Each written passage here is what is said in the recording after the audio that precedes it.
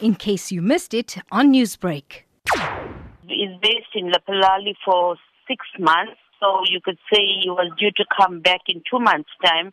And being a single father, he wanted to come home to be with his children. They live with me, and they were looking forward to seeing their father. And he sent us a message and said, please don't expect me because I'm called up. I really don't know where I'm going to be based. The next thing he sent us a picture of his uniform, and he said, I'm ready to serve my country. And that's when I got so emotional until he phoned yesterday and he said, Mommy, I'm leaving. So as a mother, how do you feel that your son is being called up to fight this battle against COVID-19? Well, to be honest with you, it is a mixed feeling. When I say mixed feeling, as a mother, I'm letting my emotions get the better of me. You feel for your son, regardless whether it's a war. You could see what they said, a peacetime has turned into a wartime. That's what frightens me.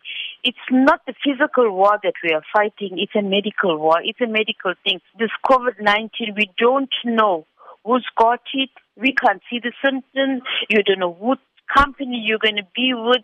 And that's my fear as my son that is going to be over there. I know he's there to protect us. That's why I say there's mixed emotions. And the other one is like, if your son is going to fight a battle and he's there to serve your country, and if that's what he's going to do right now, it makes me very proud. But if you've got someone from your family waiting there to serve your country, it makes me feel so proud that we did our part. How does his children feel knowing that their father won't be coming home in the next 2 months?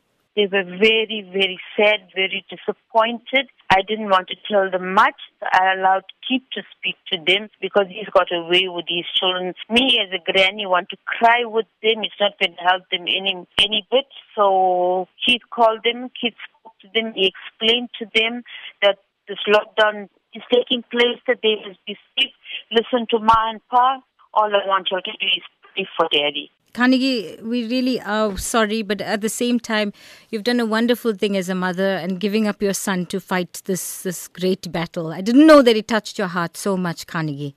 I can hear from your voice. Yeah, I am not so emotional, but when it comes to your own, you know how it is. But thank you so much for your love and your support and for sharing and for the message. What advice would you have for other mothers whose sons and daughters are also going to the front line to fight COVID-19 as part of the SANDF?